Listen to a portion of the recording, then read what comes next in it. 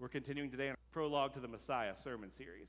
We've been working through the Old Testament and ways in which it proclaims who Jesus is and what he's done. And we're talking about the ways that we can learn more and more about what Christ was going to do from what was proclaimed that came beforehand, right? And today we're going to talk about a specific type of agreement that happened in the Old Testament regularly called a covenant. We're going to discuss covenants and the way in which they show us who Jesus is and what he said he would do. So one thing to know about covenants first, that they are an oath-bound agreement between two parties. That's the basic long and short of it, right? The main thing that distinguishes it between a contract is the fact that usually it has to do with something that will happen long-term, not just a single thing that will occur. Contracts are for like, I would like to sell you 3 cattle, please. Covenant is like, I bind myself to you for life. They were not single-sided. Covenants were not broken if one party fails. Generally, they were actually kept. One party would bind themselves to keep their end of the covenant regardless of what happens, right? Covenants occurred throughout the Bible, all over the place. And they occurred so often that a lot of theologians actually say that covenants are one of the main ways that God interacts with his people throughout Scripture. They happen all over the place. Here are some examples of covenants that occurred in Scripture. There's a covenant between God and Noah, that God would not destroy the world again. There's the covenant between God and Abraham and his descendants. There's the covenant between God and Moses and the people of Israel. There's the covenant between God and Aaron and his descendants, the priestly covenant. There's the covenant between God and David and his descendants, that a king would reign forever on David's throne. Then there are covenants between individual people. There's one between David and Jonathan. There's a covenant between Solomon and Hiram, Jacob and Laban, and so many more. Covenants occur all over the place in Scripture. Now, fun things. Covenants would often have a sign that was given as a reminder for what would be occurring, what would have been promised. The rainbow, and that's talked about after the flood, that is a sign that people can actually see and say, this covenant is in effect. Just real quick side note, signs were not things that had to be made up on the spot. They can just say, remember that thing. When you see that thing, remember what I said. Doesn't mean that the first rainbow was at the time of the flood. Rainbows could occur anytime. They became a sign of it, right? But whenever you're thinking of the type of agreement that a covenant is, it's really simple to be like, all right, are we talking like a contract? Are we talking like two parties who just need to make an agreement together? No, generally what you want to think about is something like marriage. Marriage is to be considered a covenant. Both parties agree to unconditionally serve and love the other party, regardless of what occurs in the relationship, basically, right? You can actually juxtapose that with something that often is called a covenant in a church, but I don't really think is, right? Who here has ever seen someone sign like a covenant membership agreement in a church? Yeah, no, that's weird. People do it. I don't like it. That's why we have a stewardship agreement instead of a membership covenant, by the way, because you are not binding yourselves to City Church forever if you choose to be a part of it. That's not the same thing as a marriage. But covenants occur throughout Scripture. And they point to different things about who God is and what he's done, right? The Mosaic covenant points to God and the fact that we are not good enough by ourselves to earn a place with him. And that something drastic has to happen for us to be right before him. Hence the sacrificial system. It's a way for us to be purged and allowed to be close to God, even though we are imperfect people. But it's not a perfect system because it needs to be done regularly. It cannot completely overcome our imperfection. There's the Abrahamic covenant. Whenever God actually was speaking to Abraham and he said, you, person, I choose you, I'm going to bless you. I will make your name great. You will be a great nation. You will have numerous sons, and they will be greater than the stars in the sky and the sands in the seashore. And I will give you a land that will be yours eternally. And you will bless the entire world through your offspring. Right? Another covenant. A covenant with David, where God straight up says, I'm going to place on your throne one of your descendants, and he will reign forever and ever. His reign will never end. One without condition, because this was said to a man who completely chose to ignore God a whole bunch of times. Literally all of these covenants are with people who choose to ignore God a whole bunch of times, right? Abraham lied a bunch, ignored him, tried to push through and make things happen that God said would happen. Moses ignored God at times, did things he wasn't supposed to do. David ignored God a lot, did things he wasn't supposed to do. Aaron messed up, straight up this guy made a new god to worship whenever people were bored and tired? Covenants were made between God and imperfect people, right? And these covenants allowed us to have relation with him, even though we could not deserve it on our own. Two types of covenants were very popular in this day and age in the ancient Near East, in the place where the actual Bible was written. These are covenants that are between, honestly, one is like between a king and a lowly person. And these covenants were generally unconditional. The king says, I've chosen to do this to you. There's nothing you can do to pay me back. What are you going to pay me with? You've got nothing, right? There are also ones between like kings and lesser vassal states, where one person is really powerful, one person is less powerful, and those could be conditional. I will do this for you. I expect you to do this for me. Both type of covenants occur within Scripture, especially with God and people. When you look at the Abrahamic covenant, there's 3 different times whenever God actually walks through this covenant with him. 2 of the 3, no conditions imposed whatsoever, no expectations on Abraham. 1 of the 3, I'm going to ask you to circumcise yourself and other people. Big condition. I'll toss that one in there, right? Abraham was an adult whenever this was happening. Mosaic covenant, hugely conditional, right? You will be my people. I will be your God. I rescued you from Egypt. I will be your God forever. This is what I expect of you. Serve me in this way, right? Davidic covenant, strangely enough, a little mix of both. Unconditional in that David himself got to see his line carried on forever, but David himself also got to see parts of his line broken because of his own sin, right? The promise God made was not conditional. The blessing that came from it, at times, kind of was. But all these covenants had some effects on people. We started to relate to God in this sort of contractual basis, right? This way in which we could spend time, where we could practice ways, where we could try and say, if I do this properly, I'm in good standing with him. If I don't do it, I'm not, right? Now, the issue with this becomes, this sort of takes away some stuff between people, right? Because if it's between God and a person, there's one perfect being, and then there's one imperfect being, all right.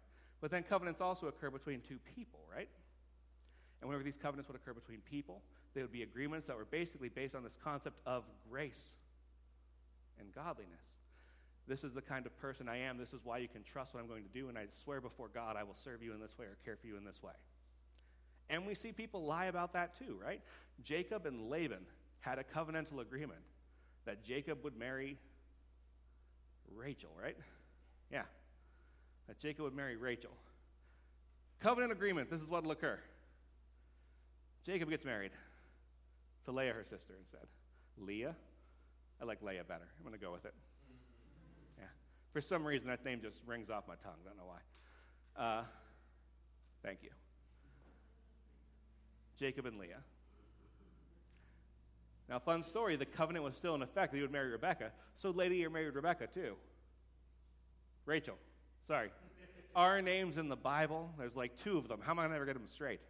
Right? Rachel, thank you. Sorry. That covenant was through 2 imperfect people, but the covenant still stood, right? Now, interesting concept. Whenever people would covenant together, they would do something very fun, which is they would share a meal together, because the basic concept in a covenant was that these 2 parties are completely connecting themselves to one another in the same way that you would connect yourself to family. And families share meals together. They eat together, right? Now, they couldn't do that with God for some reason. Dude didn't eat. They would do sacrifices, so they would oftentimes like cut an animal in half, spread it in 2 different directions, and then as they're finalizing a covenant, Abraham was like supposed to walk between these people, between these animals, not people. Completely different things. They would walk between them, passing through the sacrifice into relationship with the other party, in relationship with God, right? Fast forward to Jeremiah. Jeremiah 31, verse 31 through 33. Now the people of God are suffering under the fact that they did not keep up their end of the conditional Mosaic contract, the conditional Mosaic covenant. They are in captivity in Babylon. They have been removed from the land that was promised to Abraham and his descendants, and they are worried because it seems as if the line of the kings would be cut off. Whenever they were removed, one of the kings, there were 2 tribes at this point that were controlling different parts of what were originally Israel, one Judah and one Israel itself. And whenever one was taken through, their king was literally taken captive, had all of his sons brought out in front of him, had all of his sons murdered in front of him, then had his eyes put out before being taken into captivity. So the last thing he could witness was his line ending, right? It seems like the people of Israel were expecting something, and the hope they were expecting was gone. They had expected to be able to retain this land, and they didn't have it. They were expecting to retain the covenant that they had with David, and they didn't see that one happening. They expected to see the priestly class continue to be able to function and serve within the temple, and that didn't happen. They had so many expectations because of the covenants that had come beforehand, and they weren't seeing them at that moment, and it was scary. And Jeremiah, prophesying, began to speak the words of God to them. And this is what was said. The days are coming, declares the Lord, when I will make a new covenant with the people of Israel and with the people of Judah. I will not be like the covenant I made with their ancestors when I took them out by the hand to lead them out of Egypt, because they broke my covenant, though I was a husband to them, declared the Lord. This is the covenant I will make with the people of Israel after that time.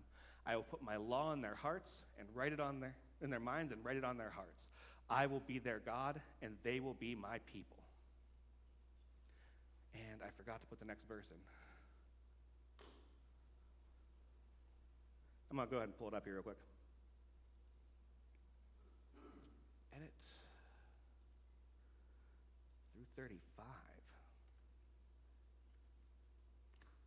Let's try this again. Finish it off.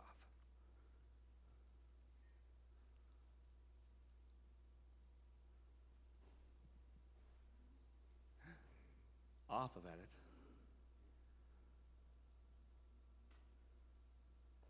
No longer will they teach their neighbor or say to one another, know the Lord, because they will all know me, from the least of them to the greatest, declares the Lord. For I will forgive their wickedness, and I will remember their sins no more. This is what the Lord says. He who appoints the sun to shine by day, who decrees the moon and stars to shine by night, who stirs up the sea so that its waves roar. The Lord Almighty is his name. No longer will he remember their sins. He will forgive their wickedness completely. You see, the conditional covenant that was made with Moses said that if you didn't do these things over and over again, your sin is upon you and your guilt is upon you.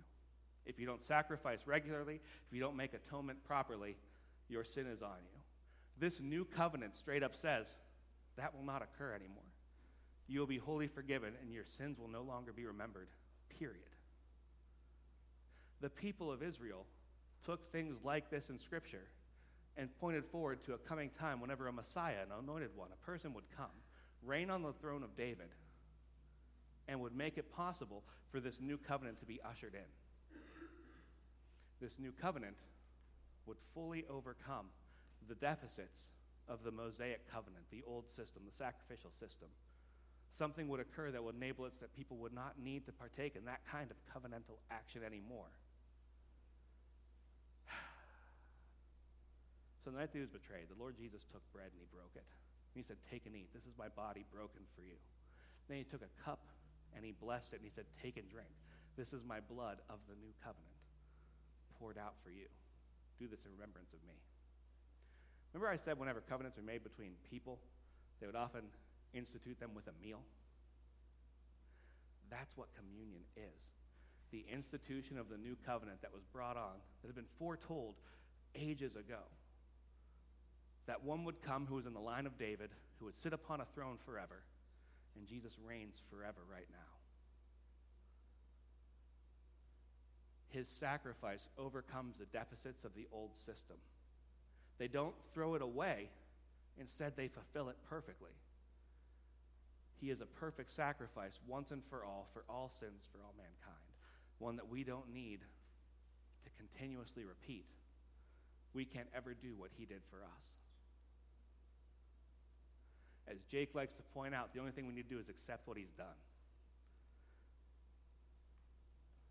Whenever we share communion together, and if you ever wonder why communion is such a central element to what we at City Church do, why we continuously take communion no matter what else is happening throughout the week, it's because it is a sign of this covenant Christ has made with us, that we can remember eternally, that Jesus loved us enough to overcome the brokenness of the world, the brokenness of us, and the deficits of the old systems, so that we could have a relationship with him. He makes it possible through his perfect life, his unnecessary, or I shouldn't say unnecessary, his unearned death, and his glorious resurrection. His death takes away our sins. His life grants us new life. If we know this, and if we remember it, and if we live according to it, we're his. No actual conditions on our part again. It's all on him. All we have to do is say thank you and take it. So I invite you today, if you haven't done so before, recognize what Jesus has done for you. Thank him for what he has done for you, and accept the blessing he gives you without condition. That you may be his and know him and have a relationship with him forever. Amen? Jake, want to bring you forward? Actually, I'm not. What's the next section here? Second hymn is up next. Let's take a moment and pray, and then we're going to sing again together. Lord Jesus, I thank you for today. Father, we praise you for your blood poured out for us. We thank you for your body broken for us. We thank you for the life you lived perfectly, that you could fulfill what we could not fulfill in that Mosaic covenant. We praise you for the fact that you lived in such a way that you could earn righteousness because we could never do it. And we thank you for the fact that you offer that righteousness that you earned to us free of charge. That you've given us what you deserve. That you took upon yourself what we deserve. We praise you for the fact that you have given your life for us. And may we give ours back to you out of gratitude and thanks. We praise you, Jesus.